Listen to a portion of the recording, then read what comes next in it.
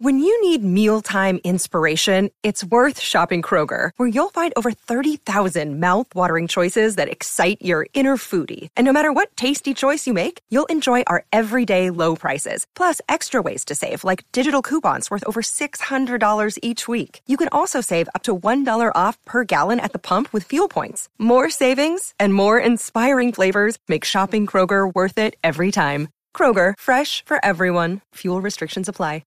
D-O-I-N-H-D-W-I-T-H-D-A-N-N-Y and J-E-N-N-Y. Doing it with Danny and Jenny. Doing it with Danny and Jenny. Doing it with Danny and Jenny. It's a revolution in podcasts. The revolution will be podcasted. Thank you, Eli Braden, for that theme song that just, it makes me wet. There's no other way. I get wet. You took the words right out of my vagina. Man, again. That's by the way, that's my favorite part. That is my favorite part of it. Taking words out of my vagina.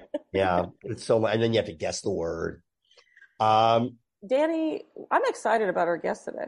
I am. There's this one I'm really excited about. Like more than most, right? Like, to be honest with you, they've all been yawns. But this one is a major. This is a good get. I have to thank you for this, Jenny. Yeah, you're welcome. This gentleman. Yeah. You know him from your work, Danny. Yeah. I think most people know him. Probably saw him on the street as Senior Kaplan. I think that's basically the way. I mean, I'm sure that's it. But in addition to that, Mad TV, and by the way, we're not going to promote new stuff, but Mad TV, Best in Show, Drop Dead Gorgeous, one of my favorites. A brilliant internet presence. Yes, that was really well done, ladies. Take it away, Jenny. You do it. This is why I don't do the intros. This is why I do the intros, ladies. Will Sasso, everyone, give it up. Hello. There we go. Hey, how's it going? Thank you for being on. Cheers. Thanks for having me. It's just such a pleasure, man. Like you're like we're gonna blow a ton of smoke over this next 45 minutes, but it's just, we could all use a ton of smoke right now. How's the strike treating you? I mean, whatever. It's like the pandemic, but you can go to the grocery store. Hey, come on, everybody. Yeah, jumping out of the gate here, Danny and Jenny. No, I don't know. I don't know. I think my answer for everyone is, I don't know. I have no prognostication. I don't know what the fuck's going to happen. I'm bummed about it. I'm also happy about it because we'll come out the other end stronger. Rah. I don't know. How about that? I love that answer, by the way. That was my dad's answer to everything. He's like, if you don't want to talk about things, just say you don't know. Yeah, good. Yeah, you can't not have an opinion. He's like, I don't know. What do you think about the Holocaust? I don't know. Yeah, I actually find, like the pandemic, maybe even more than the pandemic, I'm washing my hands more after those. I mean, I've never seen more sunburn writers in my life. We don't belong outdoors. I was saying this last week, but it was like, because the actors have given it like a new boost, like having been on the lines for a while, but it was like, my favorite was somebody had just tweeted, I think I said this last week, but they tweeted, I went from a picket line 7 to a picket line 4. The actors going. Yeah. That's awesome. Which I thought was like, it perfectly summed it up. So that's great. And you guys are just generally, I mean, there are certain writers who are very extroverted. I consider myself that, but the writers are, but so with the actors, there's a lot more chanting and there's a lot more, it's enthusiastic. You guys, we needed. There's that's a nice way to put, we're performing out there, I guess. You are needy people. Yes, we're extremely needy, and it's got to come out. Yeah. And you're getting the live show, James Corden in the intersection style. It's like they just set up a podium and a microphone, and everyone's like, is it like karaoke? Do we sign up to fucking, we all want to say our piece? And what's horrifying for it was always interesting to me from when it was just the writers, it was like the ease with which I picked out the comedy writers from the oh my gosh, drama writers. It's like, oh God, we're such a type. But I just got, I've been dying to. I don't know if I ever got to tell you this when you were on Modern Family, and you were brilliant on that show. By the way. Cheers! Thanks for having me. All I had to do was say your words. Thank you. Yeah, no, you were. It was a gas. Yeah, you were just. There are certain people like that was a very specific cast and vibe and feeling, and there were those performers, especially those actors we brought in, who just felt like they'd been with the show from the beginning. And you were like, we commented on Senior Kaplan, who was supposed to be a one-off when we first did it. Like, we never knew that was coming back, but we kept coming back to that character, and you were great. But I have we're all going to blow smoke. This is a long story. I was in rehab in the 90s. It was miserable. You couldn't watch TV. I was at the world's lowest point and hadn't laughed in a while. And at the night, like, I got the TV was on one night at one, like, Friday night, I think it was, and Mad TV came on. And again, I'm at my absolute lowest. And Will, you did this sketch called "You Are the Love of My Life," right? Yeah. Which you sang, which was this song that the only lyric was "You are the love of my life." Who did you sing it with? It was Alex Borstein. Alex Borstein. And they were married. And then it was just that over and over again. And when people ask me, like, what's the greatest laugh you've ever had? Oh, no. I'm just saying this to you. It was the power of something so silly in comedy. It made me feel, I laughed as hard as I've ever laughed at that, and it just hit at the right time. So thank you for that. Cheers. That's so kind of you to say. That was a lot of fun. One of those ideas that was like, hey, this is, you're coming up with it. This is funny. Oh, what if we just did this for 8.5 minutes? And then it's like, we're a sketch show in the 90s. Sketches can go as long as you like. The longer, the better. It felt almost like a room bit. Like, how long had you been joking? Did you and she write it, or did you write it with some? With Gary Campbell, who was a writer-producer on the show, who, was from Kids in the Hall and has done so many incredible things. And Alex and I would just grab a guitar and start, like, jamming out and thinking, like, we just want to do something musical. And then I don't know how it devolved into what it became. But, yeah, it was like, what if it's like an award season, super fucking hokey, these two. And then we dragged that concept out over and over and over. This is the country I love. Yeah, we did like a July the 4th thing. This is the land that I love. The land that I love. You are the I don't know. I actually don't know, but there was like 5 of them. The silliness of that, and also my favorite kind of comedy sometimes is the comedy that is funny.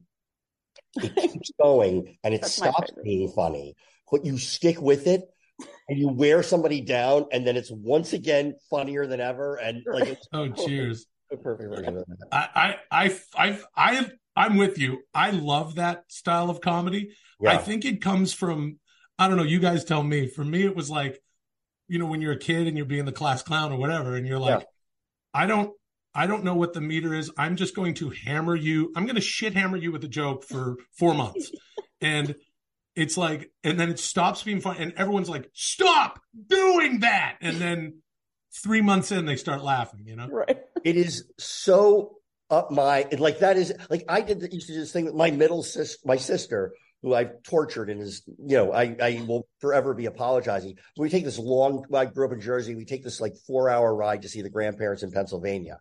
And I sat there and I flipped her. I basically sat there and I gave her the finger for almost the entire car ride. And my parents, they'd say, stop it. And I go there. But I kept going until even she laughed, because I couldn't believe I was holding it up. It was 4 hours of flipping her up. And it was just, to me, that's what You Are the Love of My Life was. You committed to the bit. 4 hours of flipping. 4 hours of flipping up the audience. Yeah. I used to always take it as, like, when I was a kid, because my parents never courtesy laughed at me. Like, if I said something funny, they would laugh. Yeah. But I would just run it into the ground. I would leave the room and come back and say the same exact shit. Like, I'm like, they laughed. I bet they'll laugh again. Yeah. And if I kept doing it long enough, they would come back around and start laughing again. I get it. No, that's because I've worn it out so much, it's now ridiculous. Okay, now awesome. It works again, Yeah, totally. So, Will, like we always get a little version of this. So I first became aware of you at Mad TV. Obviously, I think a lot of us did. What's your origin story? Was that like the first? Obviously, it was probably a big break for you, right? Sure, yeah, of course. And yeah. what came prior to that? And like, did you always want to be in comedy? It sounds like you were a class clown, and yeah, that sort of thing. Yeah, pretty, a pretty predictable kind of entree to it as far as being like a kind of a ham of a kid. And where'd you grow up? Then, just outside of Vancouver, Canada, the burbs. And then I was fortunate enough to start working there in my like teens. I got an agent and stuff. Wow. Like whatever. I ran around and like crashed some auditions and this and that. And then there was stuff shooting in Vancouver. There was American movies and Canadian TV shows. Yeah. And so I when I was 16, I ended up on this Canadian show for a couple episodes, and then I did a series for out there for like 5 years. It was like a Canadian dramatic. It's like it was kind of like a Degrassi thing in Vancouver on the West Coast. And, it aired all over the country, which still doesn't count because it's Canada, but, it counts a little. All right. And then, and then I started auditioning. You do some American movies down there, and then you start trying to get in and finally get down there. What's that? When did you move down to LA? 96. Oh, wow. Yeah. And tell, what was the process of getting onto Mad, and what year was that, by the way? Were you first season? No, 97 was my first year. It was their third season. And they had kind of like a few of the cast members had left, and I came in, and Alex Borstein came in, Ari Spears, Pat Kilbane, we all came in that year. Wow. And then that was the third season. And so I was just fortunate enough to build a resume as a younger fella in Canada, to where, I came down to LA, and before I had moved down, I ended up, I met a studio executive with the old Columbia TriStar with whom I had done a pilot for Fox in 96. He introduced me to my manager, who's still my manager now, Danielle Dell, and I'd be well out of this business without her. And from there, I had went into a pilot season, and was like, at the end of that, I just remember, being very specific, but Mad TV was recasting that summer. And I had actually sent them a tape when the show started. Sure. And from back home, and then, was like, when I got there, I was like, gee, I wonder if this tape is still, we would have long taped over it with like a Doctor Who marathon, or I don't know. I've talked to some people from Mad TV. Did you ever go for SNL? I know I talked to a lot of. Tell me if you did. I'm fascinated with that process. Same. Jenny and I talk about it all the time. What's your SNL? No, I have never. No, I ended up, I auditioned for Mad TV, and that was that. And then that's amazing. So you're I'm not trying to ruffle feathers and jump ship. Yeah.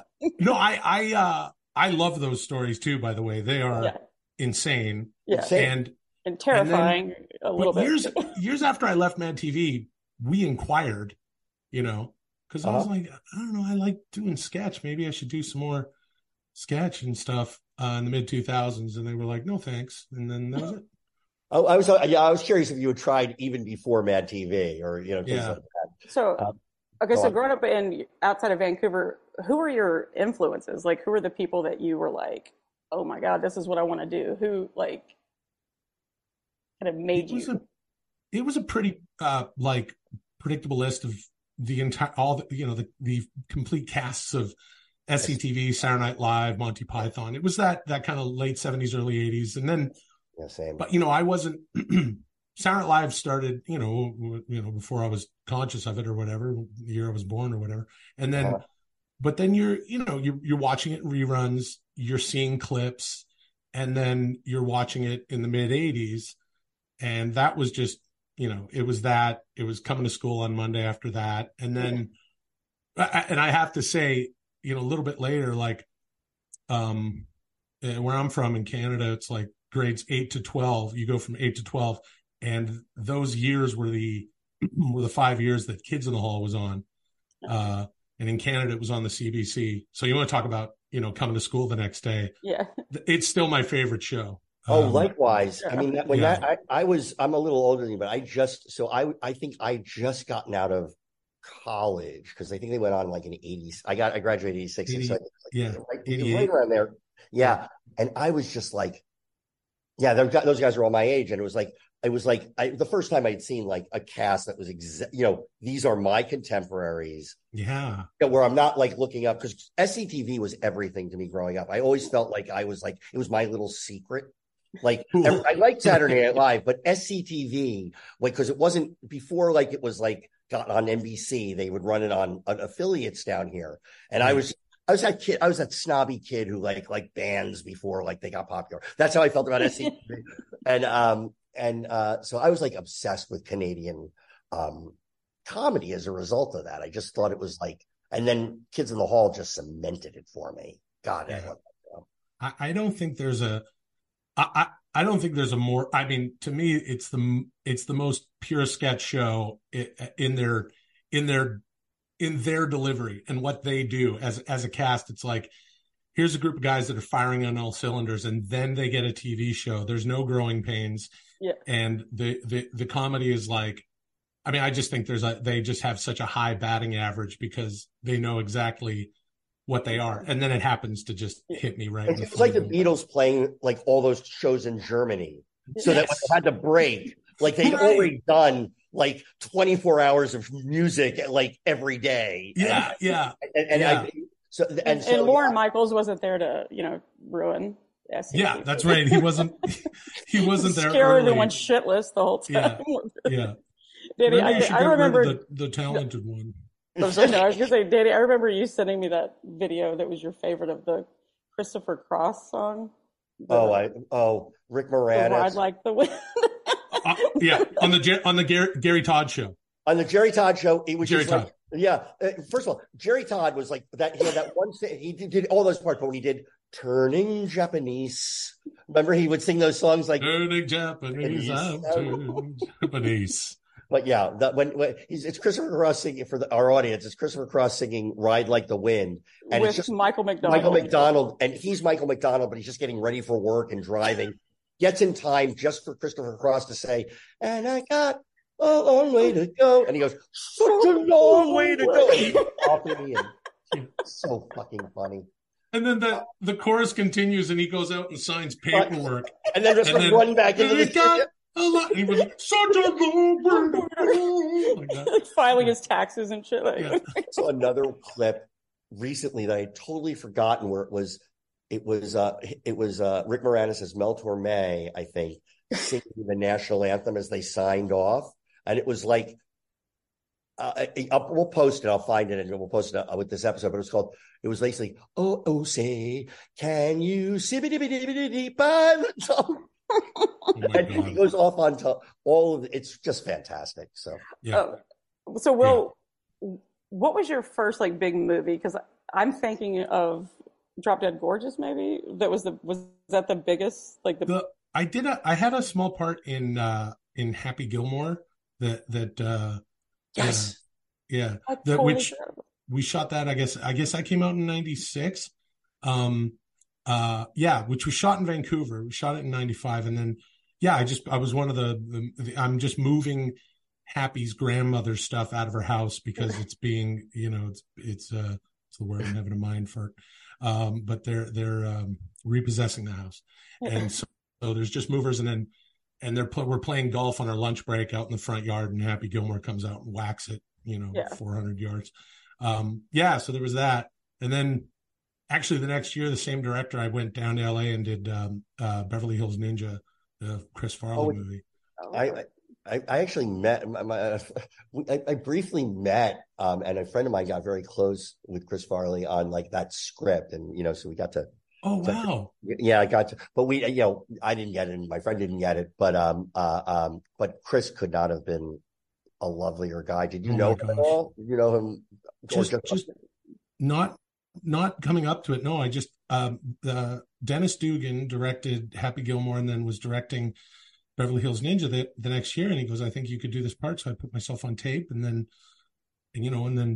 at the end of that, I got it. And Chris Farley was the sweetest man. That always had the crew in stitches, was an absolute sweetheart to everybody. And the story I always tell is we're sitting there one day and just outside at this strip mall in LA shooting the scene, and these dudes walk by, these like kids, and they're like behind this fence and their security and stuff, and they see Chris and they freak out and they run away, and they come back later, like 15, 20 minutes later, and they had like dog-eared, like Tommy Boy poster that was clearly on their wall. These are probably, comedy guys or something, like, they were just 20 years old. Yeah. Out in LA, they had, like the VHS tapes of Black Sheep and Best of Chris Farley on SNL and all this stuff. And Chris is like, let him in, and they come in, and he's signed. And I just remember him signing, like just writing the longest thing on their poster, and the whole time, and they're talking, and he's sharing little stories, and I just remember him thanking them over and over again, like, oh, thanks guys, thanks. Like, it was so sweet. And I don't know, like that just was like, oh, this guy. And Sandler too, the year before, was like, I remember whatever. We're coming out one day, people loading into the van for lunch, and there are these neighborhood kids on BMX bikes, and there's all these cameras in the front yard, and Sandler goes into the van and he shouts at them, don't steal anything, right? And they laugh. And then he comes back later after lunch and hung out with them for like, I don't know, 15, 20 minutes. We were ready to go inside, and it's like, where's Adam? He's outside talking to those kids. People are like, all right. And just, yeah, it was just like, oh, these are like, that's real people. I know. And it's nice. And by the way, everybody says that. About Sandler. Yeah. Yeah. And Farley. Yeah. Yeah, no. And they're great. And I mean, and they, even though they're, they get that big, they can still be down to earth, and like when I told you that my very first, like, I have a monthly show at the Hollywood Improv now that I started in September with a buddy of mine, and the very first show we did, Booker comes in and she goes, hey, Adam Sandler's here, he wants to know if it'd be okay if he I'm like, yeah, I think it would be okay if fucking Adam Sandler shows up on my show, the very first one I'm putting on. But he came up to me, he was like, are you sure it's okay? I didn't want to, like, such a fucking nice guy. I'm like, I'll bump everyone on this lineup for you. Right. Do you guys follow on Instagram New York Nico? You know that one? No, but I will. New York Nico is just like this really cool weirdo who he's just walking around New York, and everyone knows him, and it's a little bit like How To. Yeah. So it's just him catching all these cool moments, and he just rolls up on this park. This is quite recently, I don't know, a couple of days ago I saw, and there's Sandler playing pickup basketball. If you've seen it, it kind of got memed around on Instagram, and you're just like, I don't know, like, here's this guy, he's Adam Sandler, he's huge and he's worth whatever. And, but it's like, you can't deny someone who's like, I'm playing basketball with you guys. Right. Like, there's nothing, I mean, it's breaking bread. Oh. You're just like, you're on the court and you're playing basketball now. And that's what matters. And everyone's just chilling. I mean, also, they're in New York where, people are just going to be like, yeah, whatever. Hey, how are you? It's like, it shouldn't be as special as it is, but I think we all know people who don't behave that way and aren't, and are, imperious, and they let, they just forget who they are, something that Jenny and I have never forgotten. Speaking of social media, so a couple things about you that, like, my son, when he was, he's now, 22, but when he was little and Vine was a thing, the oranges or the lemons, that lemon bit you would do on Vine, was just, it killed us every time. It was so fucking stupid and weird and well cut. Do you remember that, Jenny? No, I never looked at Vine. I don't know. It's on YouTube, a collection of Will Sasso lemons, where it would be like something quick, what? And then like a lemon would pop out of his mouth followed by a ton of water. And it was, what was the inspiration? Was that something you didn't? What was the inspiration for that? I don't know. I liked Vine. I was like, this is cool. A video, video medium for an app. Yeah. It's like, it was just, kind of, this limited thing. Here's 7 seconds. It was like Twitter back and yeah, when it was of course. Fun, And Jenny, right. I mean, it's just like, and I'm speaking to you, where the comedy writers are going, here I am. Yeah. And I kind of feel like, Vine was a neat thing just visually. And so I was literally sitting around and going like, oh, what if something pops out of my fat head? Because it's just like, what could be funny in 2 seconds? I don't know. And then I went to the fridge and was like, here's an idea. And then, I love that. Do a dozen of those the way we would do the You Are the Love of My Life on Mad TV. Really grind it down. Yeah, no, they always work. And the one thing you do right now, which is I'm literally gonna use your bit because it is so me. But you'll show like a video that is just completely, utterly random of something with the blocked letters OMFG. So me, it's so me, right? Like right. It has nothing to do with that. It just that fucking kills me, man. I would look, speaking of the strike, if I could, and I'm sure a lot of people feel this way, maybe you guys do too. If I could do nothing but like lay in my underwear and make memes for the rest of my life and get paid to do it, that would be cool. However, that's not how show business works. Yeah. So I really have to limit my time to about 8 hours a day to just pick that one video. They're like, this will make Danny laugh. You do. I'm like tuned into your fucking radio station, man. It's like it's like you are so fucking silly, and it's like in the best way. It just fucking kills me. Well, also, you photoshopping yourself into every picture. Those, yeah. I don't do those photoshops. The ones you're talking about. Just people send me those. Oh, shit, really? I thought you did them. No, I know how I like Photoshop. I do some Photoshop, but those, I know what you're talking about. If there's ever a close up of my head and I make like a fat neck face or whatever, kids are like, yeah, let's put him, here he is. He's Grimace now. And, whatever. And they just, I love it. And then this is funny. It's like, I remember I was shooting this movie a couple of years ago. Okay. And don't worry, it already came out. I'm not fucking with any sec. Yeah. But and I just remember I was by this like seaplane, right? Like we're just shooting this scene and there's a seaplane and I'm on this dock. And I had like this, scarf and London fog jacket. Uh-huh. And I just took this picture where I'm like dumb, just whatever. Instagram, you're bored, you're sitting there in your chair, ignoring each other, all the actors. And I just remember popping that off, and then everyone just starts just sending me these memes or these Photoshops. And I just remember going like, I'm a bad actor. Look, I'm very diligent. I want to know my lines. I hit my marks. I do, it's like, I love what I do and I'm fortunate to do it. And I'm sharing this with you partly out of embarrassment, but just sitting there, like organizing them into, I got to put 10 of these in a post. Uh-huh. And then, this one's a little big. So I got to put the white on the top and the bottom. Okay. I got to throw that into that app. And pretty soon you're spending like an hour and a half doing this. And you're like, what scene's up next? It's like the one where you die. What do you mean? And you're like, yeah. And you're Photoshopping, look at these. Hey, look at this. You show the director. Is that what you've been doing? Where are you? Yeah.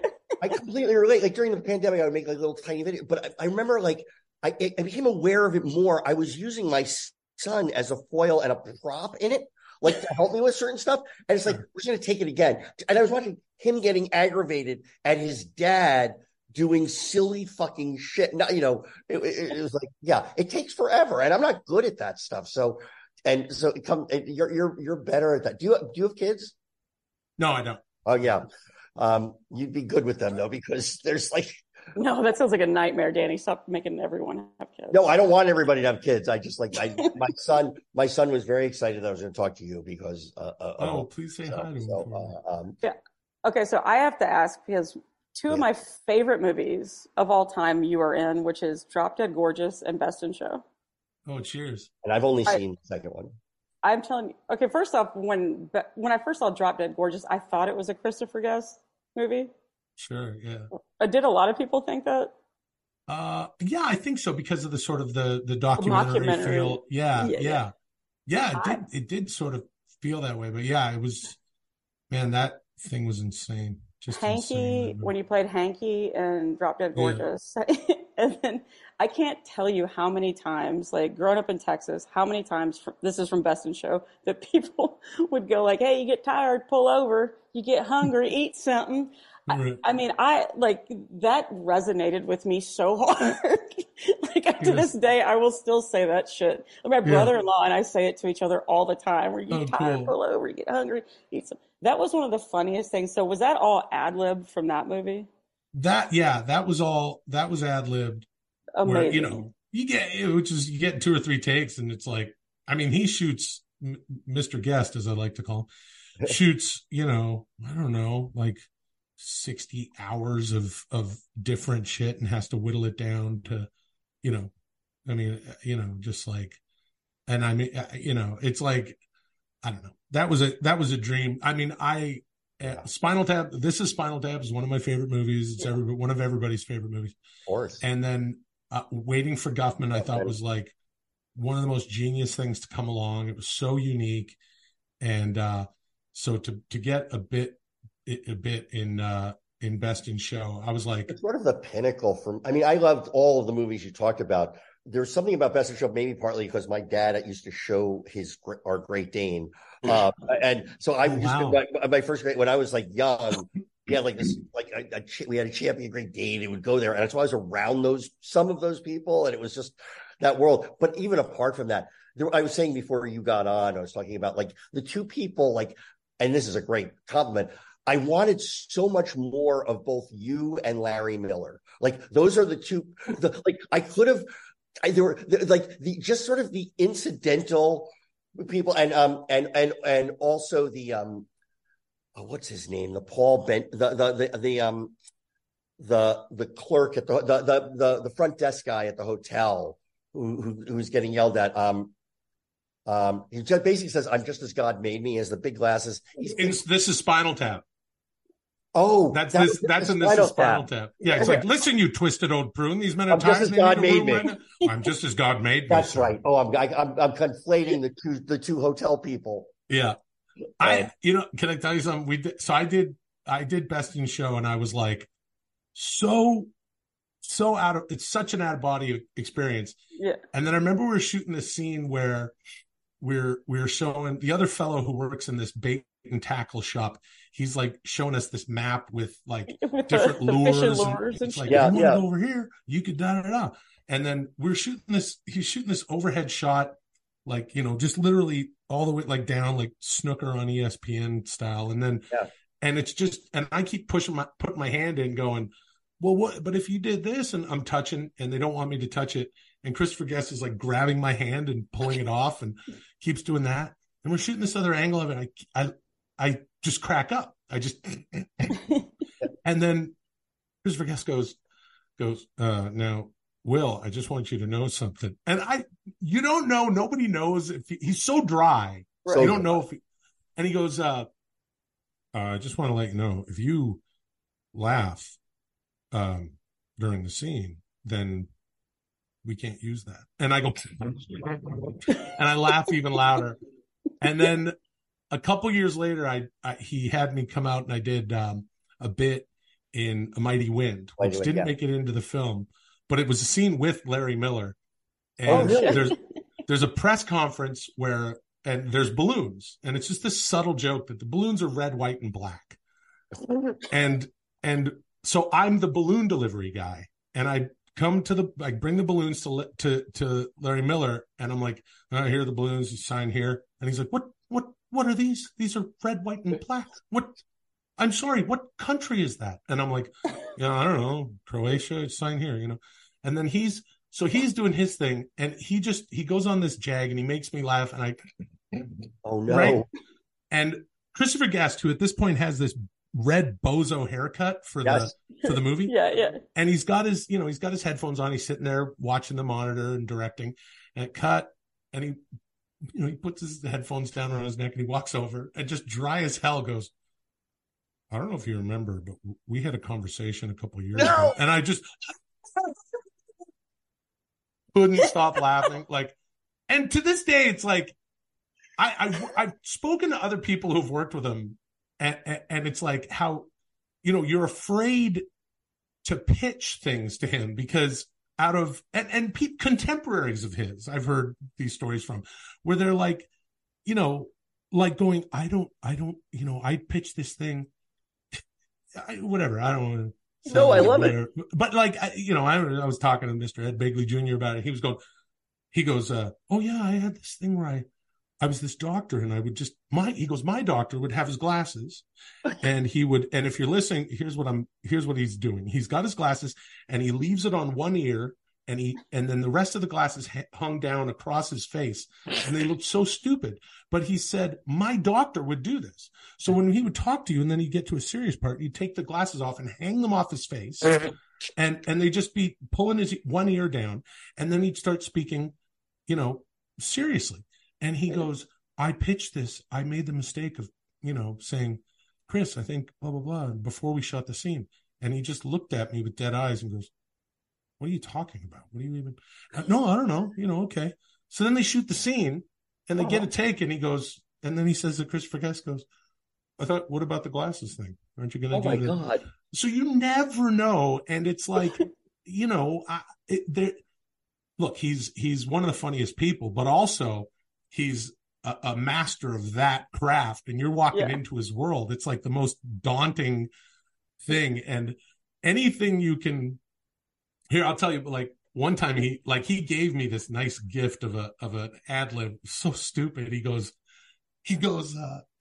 in Best in Show, he goes, we're about to shoot the scene. He just hands me a cassette tape, and he goes, here, do something with this. And I go, what do you mean? And he's like, well, I don't know, like, you want me to listen to something on the road. It's on this. And I'm like, oh, okay. Oh, but he gives it to you, and it's just very playful. And then I remember I just said something like, I just went, hey man, hey, I want to make sure I gave you this. This is that. Oh, who's this? Oh, it's that guy who does them funny songs. And he goes, all right. And he just totally downplays it, and he shoves it in. Harlan just shoves it in his pocket and doesn't, like, the moment lasts a second and a half, and it's in the film, and it's just real. He's in the Matrix. He knows. Fucking perfect. Yeah. Because that's what would happen. You'd have this idiot going, if you get hungry, eat something. Hey man, that guy does them funny songs. It's like Ray Stevens or something, Yeah. Oh yeah. Well, Guy was actually saying, before you came on, he was like, I love when he's like, who's going fishing? Who's going to catch a big fish? Who's going He's like, no, Dave, we're not going fishing. Yeah. We're going to it's a dog show. It's like, here's that, like everything that your character continually just keeps just digging a hole. You also see like all those characters are so like, there's a good natured quality about like all of them. And it's like, that comes through even, it's like, I don't know. It's just very open-hearted, that move. Like there's not, you're right. There's not a character in those Chris Guest movies who isn't a pleasant person who's driven to some sort of, maniacal, thing by the end, to where, and nothing if not annoying and probably really hard to be around, but all of them are like, every single character almost is like a well-meaning person. There's no villains in those movies. No. Yeah, Parker Posey is pushing it a little bit, but not much. No, but no, I love what Parker Posey does in that movie. I'm just saying she might be not somebody who felt this, but you also feel how wound up she is with the braces and every aspect of that is just like, it's so good. And I'm glad to hear you say that about Christopher Guest. I'm glad to hear Ed Begley say it about him, because like I met him a couple times, and there's a few people that just like, I felt really intimidated around him. And some, like I've worked with Eugene a couple times, and it took a while I felt like with Eugene, I was like, because he meant the world to me, like Bobby Bittman, all of that stuff. It was everything to me. And so like, when I was working with him, it was like, I'm just slowly breaking him down. I remember handing him a script and like afterwards and fixing a line, and he's like, okay, now that's good. And it was like, better than any award you could get, Yeah. So. No, I feel the same way. It's, they say don't never meet your idols, rah, rah, rah, which I completely agree. Not because when they're a prick, you're going to be like, oh, that sucked, but because I'll just crawl into myself, like replaying a moment that I had, like laughing in the middle of the thing going, I'm sure I was driving home that day, like just smashing my head on the steering wheel at every stoplight going, you fucking idiot, but it's just because of the, the rep that they have, and you get around some of those people. It's like, I don't want to bother you. Please just go back to being Eugene Levy and all. Yeah, no, I wish I had never met Harvey Weinstein. I wish I could just have kept him on a pedestal because, I feel the but same also way. for you in Best in Show, like that had to have been also like you were in the scenes with Christopher Guest. It wasn't like you were just in Best in Show. Your scenes were all with absolutely the fucking man. Like, and the reason I felt like I was just, and I don't know, this is just something that, this is just a weird little part of the story, but I always think about it. It's not, I don't know, but I'll say here, it's like one of the reasons I was laughing so hard when he kept moving my hand was because I started thinking about the part in Spinal Tap when he's folding the bread. And Ian, the manager's just trying to tell, well, don't fold that part. Just keep that like that. No, but you keep folding. And it's like, oh, he's such a moron. And that shit will never not be funny to me. Never. Well, and to be like doing something silly and physical and look over and there's the actual Christopher Guest for me, which is like, it's out of body. Yeah. And I'm looking at him and then he's legitimately making me fucking laugh and forcibly like moving my hand and banging it down next to and I'm just like, and his eyes are just like flinking, like completely dead. And he's doing the funniest shit in the world. And then I start thinking about something that, that of course molds your sense of humor as a youngster. And I'm just like, I gotta get out of here. I can't, what am I doing here? Get me out of here. It's I was about to say, like when you're telling me about that balloon bit where you got red, white, and black, there's a little Stonehenge in that. There's sure. A little bit, It's like there's a little bit of that like quality to that. Yeah. Where it's like, what do you mean? What do you mean that when the actual piece? What? This Stonehenge is this that high? It's like 20 feet high. No, this is what you showed me. It says 18 inches, and it's like. Yeah, Larry Miller just like, I could do that all day. Just watch Larry Miller get upset about, what country is that? Red, white, and black? I don't understand why you're a balloon shop. Why wouldn't, and I'm like, I also love, the one I could do all day. It's like, a little secret. They always jump. Like always the guys they always never like and then when his kid goes up on the roof and he's like, let me handle this. I'm a hostage negotiator. Yeah. I will gouge your eye out. Shit you not, you little